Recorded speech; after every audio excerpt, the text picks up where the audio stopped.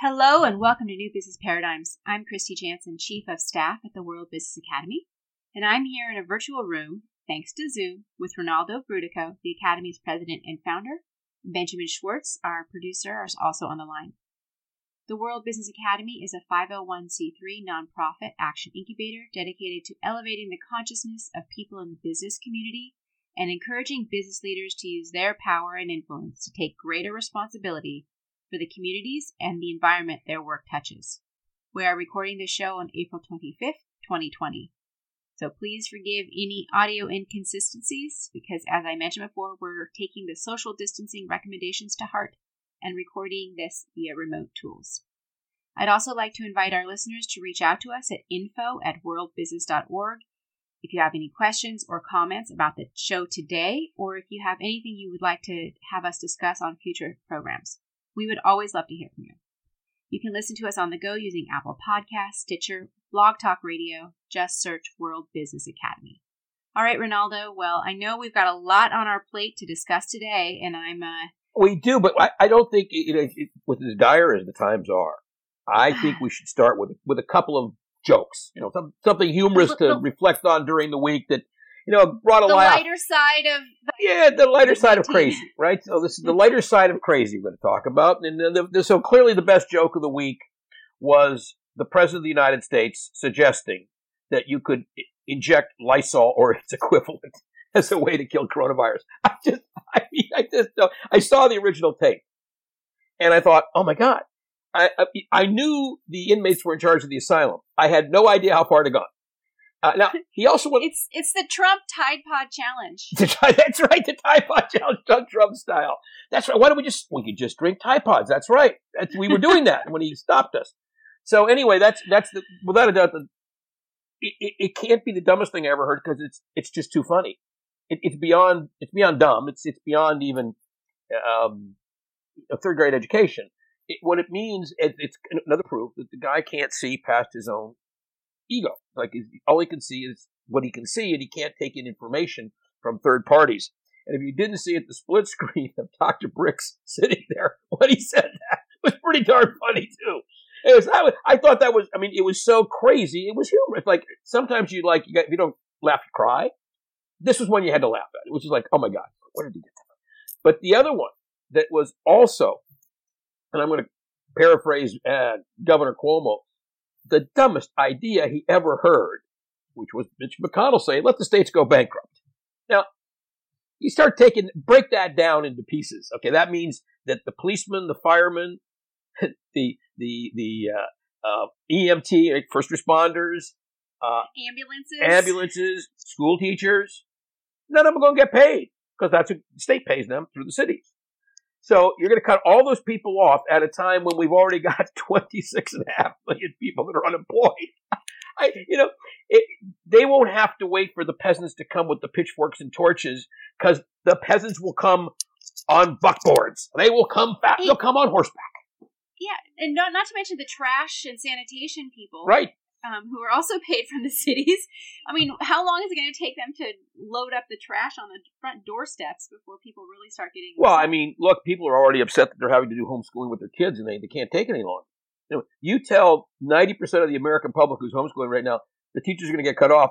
They will come at you with a dull knife. You better not. Better not. You better not. Why do these things get said? It's like, well, in the case of Trump, it's because he doesn't know any better. He says whatever comes to his mind, and he doesn't even think about it. He doesn't want to have to think about it. He just wants to riff. He's an actor, and he's just making a script up as he goes. I get it. He's just doing television. And it's crazy television, and it's amazing that he's considered the President of the United States while he's doing crazy television, but that's the reality show he's running, producing, directing, and starring. And it's a pretty crazy reality show. And if he thinks his ratings are great because of him, I got a hot flash. They're actually great because of Fauci. Cuomo's got good ratings. The governor's got good ratings. Newsom's got good ratings. Trump, not so good. But it's also the rubbernecking phenomenon, right? You can't help but look at a disaster as it's happening. It does have that component to it. I agree. Now, I want to transition from that humorous interlude, because those are just too ridiculous to even talk about. I want to talk about one that isn't too ridiculous to talk about, but it's in the same vein of stupid. And that is this idea of defunding the U.S. Post Office. First of all, Why is the post office in trouble financially? Well, they've lost $2 billion a month because of COVID. The volume of mail has dropped precipitously that goes to your mailbox. So you think of all those flyers you're not getting from supermarkets, all of those solicitations you're not getting from drapery cleaners and car salesmen and on and on and on. All that was paid for through the post office. That was the efficient way to deliver it. The post office actually has increased its small package delivery revenue because it is very competitive with FedEx, very competitive with UPS. And I, as a small business owner, use all three with a machine, a software piece of software that everybody can get, so you don't have to be a big guy to get it, which tells me instantly what's the least expensive way to ship something to a particular person in a particular weight, in a particular shape. And it turns out USPS wins that battle most of the time. So it's doing better in home delivery. And I think, Trump is mad at USPS, United States Postal Service, because he sees them as an arm of Amazon, which is kind of crazy because Amazon's shoring up the post office so it can afford to pay people to deliver our mail. It's actually the reverse. He's subsidizing the post office. And they love that kind of business because it's light. So it's not like heavy UPS business, and it's high dollar value. So the idea, and we're talking about unemployment. Let's talk about it now. I'm going to segue into unemployment, and then we'll come back to the post office. So we're sitting here with 26.25 million people as of last Wednesday that we know of have filed for unemployment. And I'm going to say it's a pretty safe bet that the next time you get those numbers, you're going to see them over 30 million. Well, if you were to fire the post office, think of what that does in terms of additional unemployment. And ask yourself, who then would bring you prescriptions from your local pharmacy? Who would deliver that book a friend of mine just sent me through the mail because it wouldn't have been economic to send it through FedEx? Who's going to bring me my Social Security check if you're over 65, folks? Let's get serious here.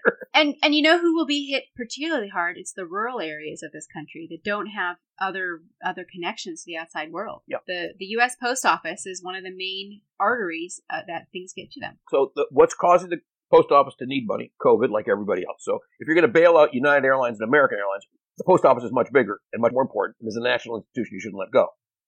Bailing out American Airlines, I'm not so sure is a good idea. But the post office has to keep running. It is a national organization. It should not and cannot be defunded. The second problem the post office has, the post office, because it's a subset of a political agency, the post office, has to maintain some conditions that no private business does. Example, the Congress forces the post office to deliver on Saturdays. Nobody in their right mind thinks we need mail on Saturday. Nobody complains it's not delivered on Sundays. If you'd cut back and let them, which is the post office has wanted to do for a decade, cut back to 5 days of service, Monday through Friday, that 6-day Saturday alone, eliminating it, would balance their budget. So it's a political weapon that's used by Republicans to try to keep the post office emasculated. I'm going to come back to why that is in a moment. The next thing you see with the post office, which is also, since 2006, so it's been around for 14 years now, the post office is required, and the only company in the world that is required to do this, to pre-fund pensions. So General Motors accrues its pensions and pays them when they're due 10, 20, 30 years from now. Post office has to pay today for pensions they think they're going to pay in 30 years. So can you explain why that is and what's the thinking behind that? Why that regulation was imposed upon the post office? Yeah, it's very simple. It was imposed as part of the most recent, in 2006, it was a big post office funding bill. And in that bill, in order to agree to do it, the Republicans put this harness on the post office because there's been a very long-standing resentment of the post office by the Republican Party because the post office is highly unionized. It's probably the most unionized federal agency, certainly one of them in terms of, well, it's the most unionized in terms of total bodies, okay? So they don't like unions. They don't want people that belong to unions. They want to crush unions. They've done everything they can in the last 10 years to break unions. Actually, longer than that. I mean, it started with, basically, union busting started with Reagan when he busted the controllers, air traffic controllers. So the Republican Party has long had this bias wanting to get rid of all these democratically registered union card-carrying postal members. And you think of all the great middle-class lives that have been lived on a postal worker's salary and how many will continue to be lived on a postal worker's salary. And that they are required to prepay pensions is an astronomically high burden that the Congress knew when they did it, the post office could not survive. But then the post office did something very smart. They switched over to package delivery. So that's when they came up with all these new services they do, second day air, traceable packages. They went directly into competition with UPS and with FedEx with hands tied behind their back and frankly are outcompeting them. Not because of subsidy, but the opposite, because it has such great reach already. It's what Benjamin Franklin first understood. If you want to have a country, you've got to be able to deliver a letter anywhere and everywhere. Now, and FedEx doesn't have that response. UPS doesn't have that response. They don't require to deliver on Saturday if there's nothing in the truck. Follow me? They're not required to prepay pensions. So the historical bias against the post office because it's heavily unionized and therefore perceived to be more Democrat. Yeah, but unions themselves are the enemy of the Republican Party as the Republican Party sees it. I don't see it that way. I don't think they are the enemy of the Republican Party, but they see it that way. Then there's this one other wrinkle in the last, apart from Trump's stated belief that somehow they're subsidizing Amazon when the opposite is true, and because he hates Jeff Bezos, who owns the Washington Post, which has nothing to do whatsoever with the post office. They have one word in common: post. That's it. The Washington Post has only one word in common, right? So that's the height of Trump's analytical. That's the Trump. They had that same word post, so they must be like in cahoots somehow, right? There's the Washington Post and the U.S. Post. But the other reason that Trump and the Republican Party, this is where McConnell comes in, quite devious. McConnell is not a knee-jerk crazy. He's just a power-drunk individual who's become extraordinarily wealthy in politics. He was getting wealthy when he started in politics. He then married a billionaires, and he's gotten richer by the day ever since. And he likes being the most powerful man in America, which he probably is. Remember, he can fire the president can't fire him. So Mitch McConnell is petrified that he will get fired by the American people because he'll lose the Senate majority. And he probably will if there's a fair election. So now, in addition to Trump's knee-jerk, I don't like Jeff Bezos, let's kill the post office so he can't deliver his packages, which of course wouldn't even slow Bezos down, because Bezos is already building an alternative distribution network. But there's this other thing going on that no one's talking about in the background. And that thing is the fact that the post office, if it goes away, there is no vote by mail. If there is no vote by mail, the Republicans believe they can win the 2020 election, both at the presidency and at the state level, which would include senators like McConnell. So they're banking on that post office being gone. I don't think they'll get away with it. I hope you're right that they don't get away with that, because that is one of the most terrifying statements I've heard all week, and I've heard many, many, many terrifying statements this week. So yeah. So I don't think they'll get away with it, because if the Congress had the courage, which I'm not sure it does, but if it had the courage to put a simple bill in front of the Senate, strictly on the post office, up and down, you vote for the post office, you vote against it, I don't believe the Senate would stop it. I think the outrage from the voters, they'd be so high it would be crazy. Just crazy. So I'm going to let that go for today, except to say, keep your eye on the post office. I'll come back and revisit that next week. And one thing that people can do is buy stamps right now. That'll help shore up the post office's balance sheet. And there's actually I forget which group, there's some progressive group that's raising money to specifically buy stamps today to help the post office. I don't think it's a cute idea. I actually contributed to it. It's not a long-term solution. It's not even a short-term solution, because you couldn't buy enough stamps today to solve the prepayment of pensions and the other problem associated with the COVID-19 drop in mail. And so, they're not letting them out of Saturday delivery last time I checked. I would love to see a bill go by that would say no Saturday delivery, $2 billion. $2 billion. And let's re-examine in a year how well they did as a competitive force in American life and how important they are to us as an American life. And I'd be done with it. But let's keep moving, because we're going to run out of time, I'm afraid. And I want to talk about a couple of things. First of all, I just want to tell people that we're not going to do anything on international to nothing significant, because we are watching. For example, I just got a great report in on Thursday from our South Africa member, Barbara Nussbaum, an active listener on this program. Barbara gave me a really good in-depth report on what's going on in South Africa, why it's doing better than I had feared it might. Particularly, she gave me a specific report on Cyril Ramaphosa, who most people would not know, but was the person handpicked by Nelson Mandela to replace him when Mandela died. His party did not decide to do that because Cyril is not the best politician. He wasn't an inside fighter. He was more of a man of the people. Didn't get elected. The country descended into graft, corruption, and a lot of terrible stuff happened there in the last 10 years. But he finally got elected a year or so ago, and apparently he's doing a very, very good job protecting South Africa from coronavirus and building the economy back up by beginning to slowly squeeze a lot of the graft out of South Africa.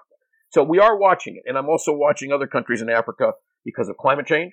I'm watching countries in Africa like Nigeria because of the present oil dropping. I'm watching other countries because of the migration to Europe, which could start picking up again. I'm watching it because clearly COVID is going to have an enormous impact on Africa. I am now predicting with unfortunate confidence that we will surpass the 50 million dead in the Spanish flu epidemic of 1900s. We will pass 50 million dead. And I'll tell you how far we're going to pass it at some point when I'm further down the line, but I'm afraid we're going to pass it by a lot, like maybe double. We'll see as we go forward. And it could get worse than that if things don't cheat. Why? Because there's no adequate coordinated international response. Not only is the U.S. missing from the game, it's missing from that leadership position, and no one's been able to step into it. So we're not going to talk about that. We're not going to, this week, we're not going to talk about France being the first country to experiment with target tracing of COVID victims using cell phones. They're probably the first country to do it in a significant way. I'm not going to talk about the way Germany's going about reopening its economy, which I think is a lot smarter than I've heard over here.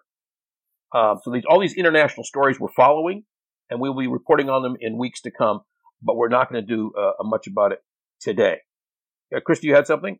Well, I just wanted to clarify. I think France might be the first Western country that's using target tracing, because I think several nations in Asia have already started that. Well, they've started it. The difference is that what France is talking about using is the Google-Facebook combo. And that software, which I like because it leaves it up to the individual to opt out if they choose, which I think is very positive. It leaves you with the option of not having that data collected for other purposes, reportedly according to Google and Facebook. So I like it as a better result than the Chinese result. And remember, the Chinese result is a much more invasive software. What the French are doing is the simple, if you passed within someone else's phone that beeped, which would have been like a 12-foot passage of somebody who then is later on detected as having COVID, it saves that data for 30 days. And it then tells you, oops, contact these people on their cell phones, they could be possibly infected. The Chinese model is much more invasive. The Chinese model basically is the state looking at everything in your life, including everything on your phone, like where you've been, who you've been talking to, for whatever reason. The thing that Google and Facebook came up with was pretty benign, actually. And I know people are going to be offended by me saying that, because if you're a libertarian, you think it's a huge offense. I don't think it is, but I think we're going to find out with France. That was my point. And they aren't using the Chinese software because that would be way too invasive, and I wouldn't be approving that. Okay, I also want to talk, though, a lot of time right now, I want to swing into the quick statistics, and I want to talk about real estate. So, and Brennan, I want to thank you for writing in those great questions you sent us about real estate, which I'm going to deal with today on the show. But just to give you the quick recap, so if you look at the Dow Jones over the last year, down 10%, oil down 73.7%. I'll come back to oil later, and gold up 36%. So the trends are all staying the same as we keep talking about them on the show.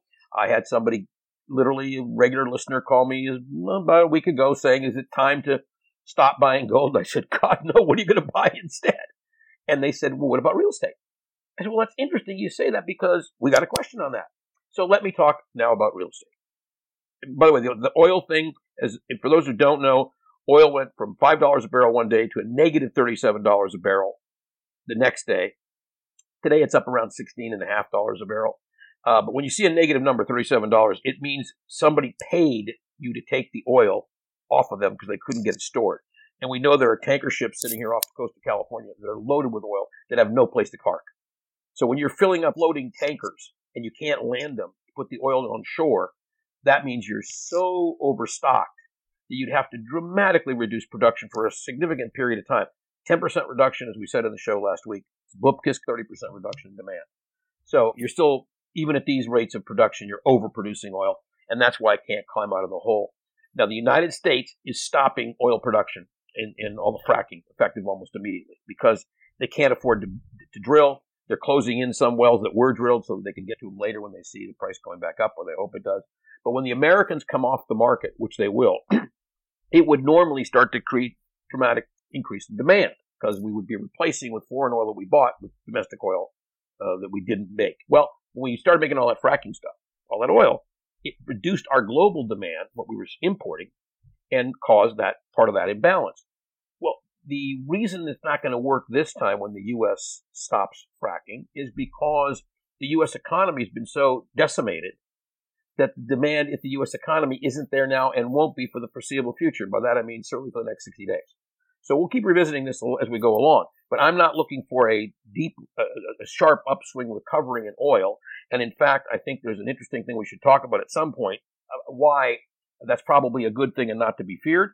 And lastly, I want to just say, because it was Earth Day this last week, I think it's a great opportunity to look at oil and what's happening to it, and how in the same period of time, as we mentioned on the show last week, solar and renewable energies like wind have not been hurt that bad.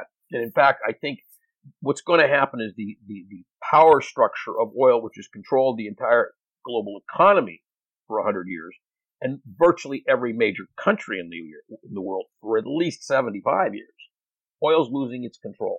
It's what I'm predicting. And you can see it when people like Shell make a major announcement last week that they're going to be carbon-free by 2050. Yeah, and I think this is really interesting to look at, Rinaldo, about how oil, which was the dominant industry and it controlled all of our energy for the last 75 years in the entire globe, that's really, the drop in oil is disarticulated from the rest of the markets. It's disarticulated from a lot of the economic activity. And that's an indication. It's no longer the central player. Yeah. And the way I used to explain oil to people is on a planet like ours, this one specifically, oil is, it's the one common denominator globally. It's the largest single piece of infrastructure globally. It's the largest source of wealth distribution and reallocation. It's the largest source of political corruption. It's the largest source of wars and conflict. So oil has had this incredibly important role as the central, most important thing. And someone said to me once, what's it like to replace oil as the central fuel of the planet? Planetary fuel system runs on oil today. And the answer is, it's kind of like driving down the freeway at 100 miles an hour and trying to change your engine without slowing the car down.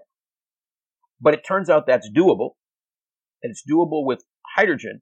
The good news is, because the global economy is slowing, the car's not going 100 miles an hour anymore. It's only doing about 70. And as a result, it's a little bit easier, not easy by any means, but a little bit easier to build a parallel superlative infrastructure at a fraction of the cost of what oil costs to develop, import, and distribute.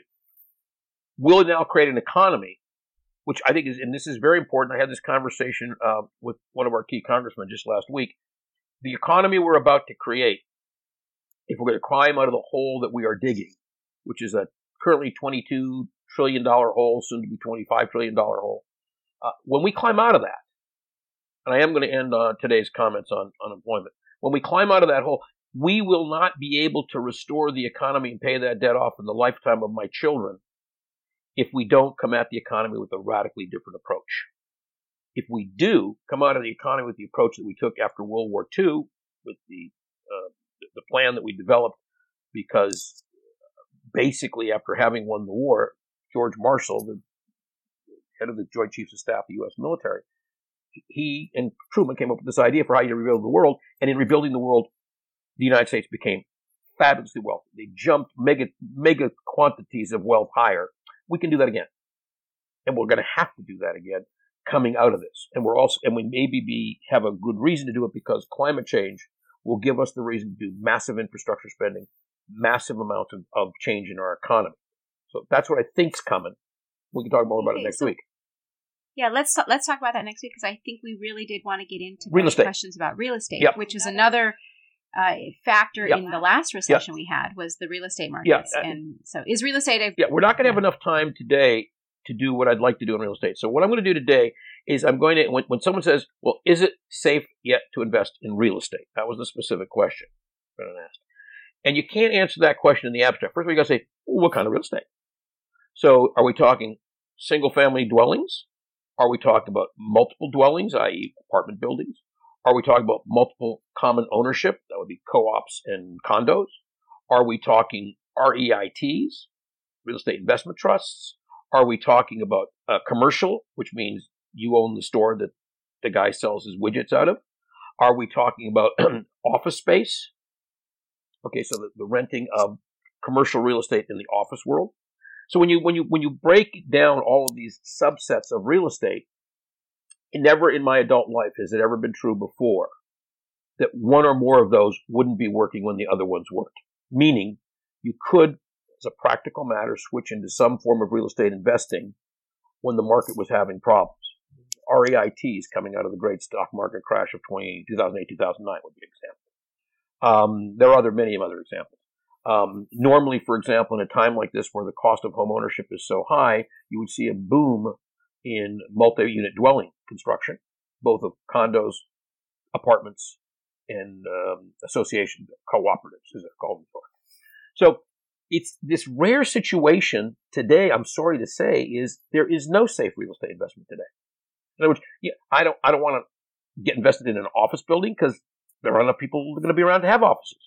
I don't want to invest in single-family dwellings because clearly what's going on financially to the whole world is going to push depressed prices. And may cause the deficit is fully addressed, could cause interest rates to skyrocket. You don't want to be into single-family dwellings because where you're going to live and how you're going to live. You don't want to be into making apartment buildings because who's going to be able to afford that if they're all unemployed? So what I want to do next week is I'm going to take one of those clumps. Some of you may know I'm a real estate investor. I have been for almost 40 years. I'm invested in real estate that owns shopping centers, and I'll start by talking about that next week. I'm an investor that owns partnerships in hotels. I'll talk about that because obviously I'm getting hurt in both of those. And I'm an investor that has had other real estate properties over the years for investment purposes, which I can also talk about. So we'll take one each for the next few weeks. I'll take one chunk at a time. I might even start with REITs next week just because there's a lot of false information floating around about REITs. Benjamin was very helpful in digging out some stuff for me on REITs before today, and I said, well, that confirms what I thought. One of the justifications people are giving to invest in REITs is they're saying that their balance sheets are actually stronger than they appear, and that's completely false. Their balance sheets are actually weaker than they appear. So, it's like, do I think Exxon's balance sheet is as strong as they say it is? No, because half of it's water, right? Half of it's oil they can't pump. And their balance sheet is based on what are called proven reserves, and nothing useful about a proven reserve. You can't pay to pump it and sell it. And at $16 a barrel, you can't pay to pump it and sell it. So at the end of the day, unless you're Saudi Arabia, when you can do it for $5 to $7. Even Russia can't do it for $17 a barrel. Which leads me back to where I started. I said I wanted to talk about unemployment. And the reason is we now know that in 5 weeks, we've had over 26 million people file for unemployment claims, documented as of last Wednesday. My guess is that number is going to break 30 million by next week, next Friday at the latest. And if you take the number that most economists assume is the total working population of the country, which is 164.5 million, we are already at 17% unemployment, folks, which is what I told you last week I thought we were moving towards. I said we were 13 going towards 17. We're there. We're at 17. And it's going up. It's not ending here. And is it going to end at 20? Not sure. If I had to guess today, I think we might be able to stop it at 20 to 25% unemployment. I don't think it's going to go to 30 right now, but it might. It's clear, though, that it's not 12%. And that was published as recently as a couple days ago. So watch out. You're going to get lied to now by a lot of people who want to pretend unemployment's not as bad as it is. There's a lot of political reasons people want to pretend that. And there are any number of economists, legitimate economists, who are willing to tell you what you want to hear, whether they got, what they're talking about or not. So it will make for a conversation which actually is not a very relevant conversation because it is not accurate. It's not true. We are at 17%. Do the math. If we're at 26.5 million people, you divide by 164 million, you get about 17%. That's just simple math. And I think that what we should do now is be looking at what's the implications of that. So I believe that Paul Krugman, who still sees 20% as I do as a very likely next plateau, my guess is Joseph Stiglitz does too, although I haven't read his stuff recently. There are a number of others that are in that league. Janet Yellen, I think, would probably agree with that number. But where we might come apart is some of us have a much more negative view of how bad the economy's been hit. So as recently as yesterday, there was a prediction that by the end of the second quarter, that's an interesting number because that's the end of June. And we're only in April right now. So if we're in April and you're projecting out another, 4, 6, 8 weeks, and you think it's only going to be 5 to 6% GDP reduction, I don't know what you're smoking, but whatever it is, you can sell it legally in California now. And you can drink it in virtually in any state, because they believe bars are going to become, liquor stores are essential services. So whatever you're drinking too much if you believe that number. You're smoking too much if you believe that number. You've got to be real, because if you don't get real, you can't plan your way out of it. If you start lying to yourself, you will end up with this terrible problem that you believe yourself, and then you make bad decisions based on it. And that's probably how we got in this mess with COVID-19 in the first place. We lied to ourselves in January, because when the CIA first warned Trump in the first week of January, some of us, me included, picked it up by the third week of December because we were reading what was coming out of China. But the CIA sure really read the same stuff in the first week of January to warn Trump. Huge pandemic coming. He was further warned by his Secretary of Health and Human Services. Didn't believe him. Got a memo from one of his favorite guys, who's an absolute joke. I mean, he's not even a real economist, Peter Navarro, although he thinks he is. He's a social scientist. He's not a real economist in my mind. And he gives him 2 memos on why it's going to be a pandemic with 500,000 people affected. It turns out he was wrong. It could be way more than that, but he was warned. Warned and warned and warned. He ignored. In the process of ignoring, the virus did its damage secretly. And we now know that probably 20% of the public in places like New York, based on recent statistics, have been infected. I'm going to guess it's probably been about at least 10% in California. And so what you're going to see now is the death numbers from New York are starting to come down. But whereas New York used to represent 80% of the deaths in America, now represents only 20%. So where are all of the deaths coming from? Well, they're coming from all those other states that didn't have as high an urban density, did not have as much traffic going through from other parts of the world, but it still got there. And once it gets there, it does the same thing, even in rural areas.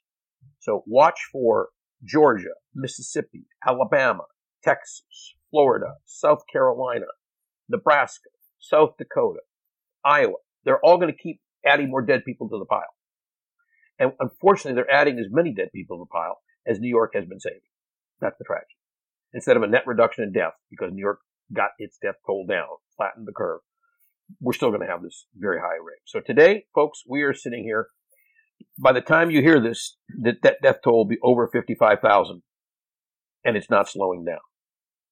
It's not slowing. It's going up at the same pace today as it did 3-4 weeks ago, maybe a little faster. And with that, I'm sorry it's bad news.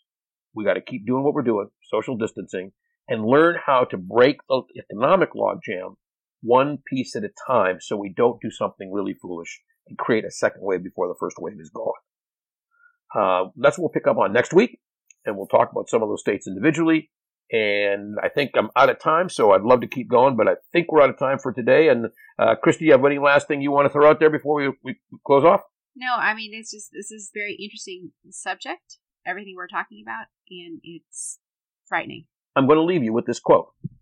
As much as I read, as much as I listen, I've never seen, heard about, or read about any problem we cannot solve with today's existing technology and resources.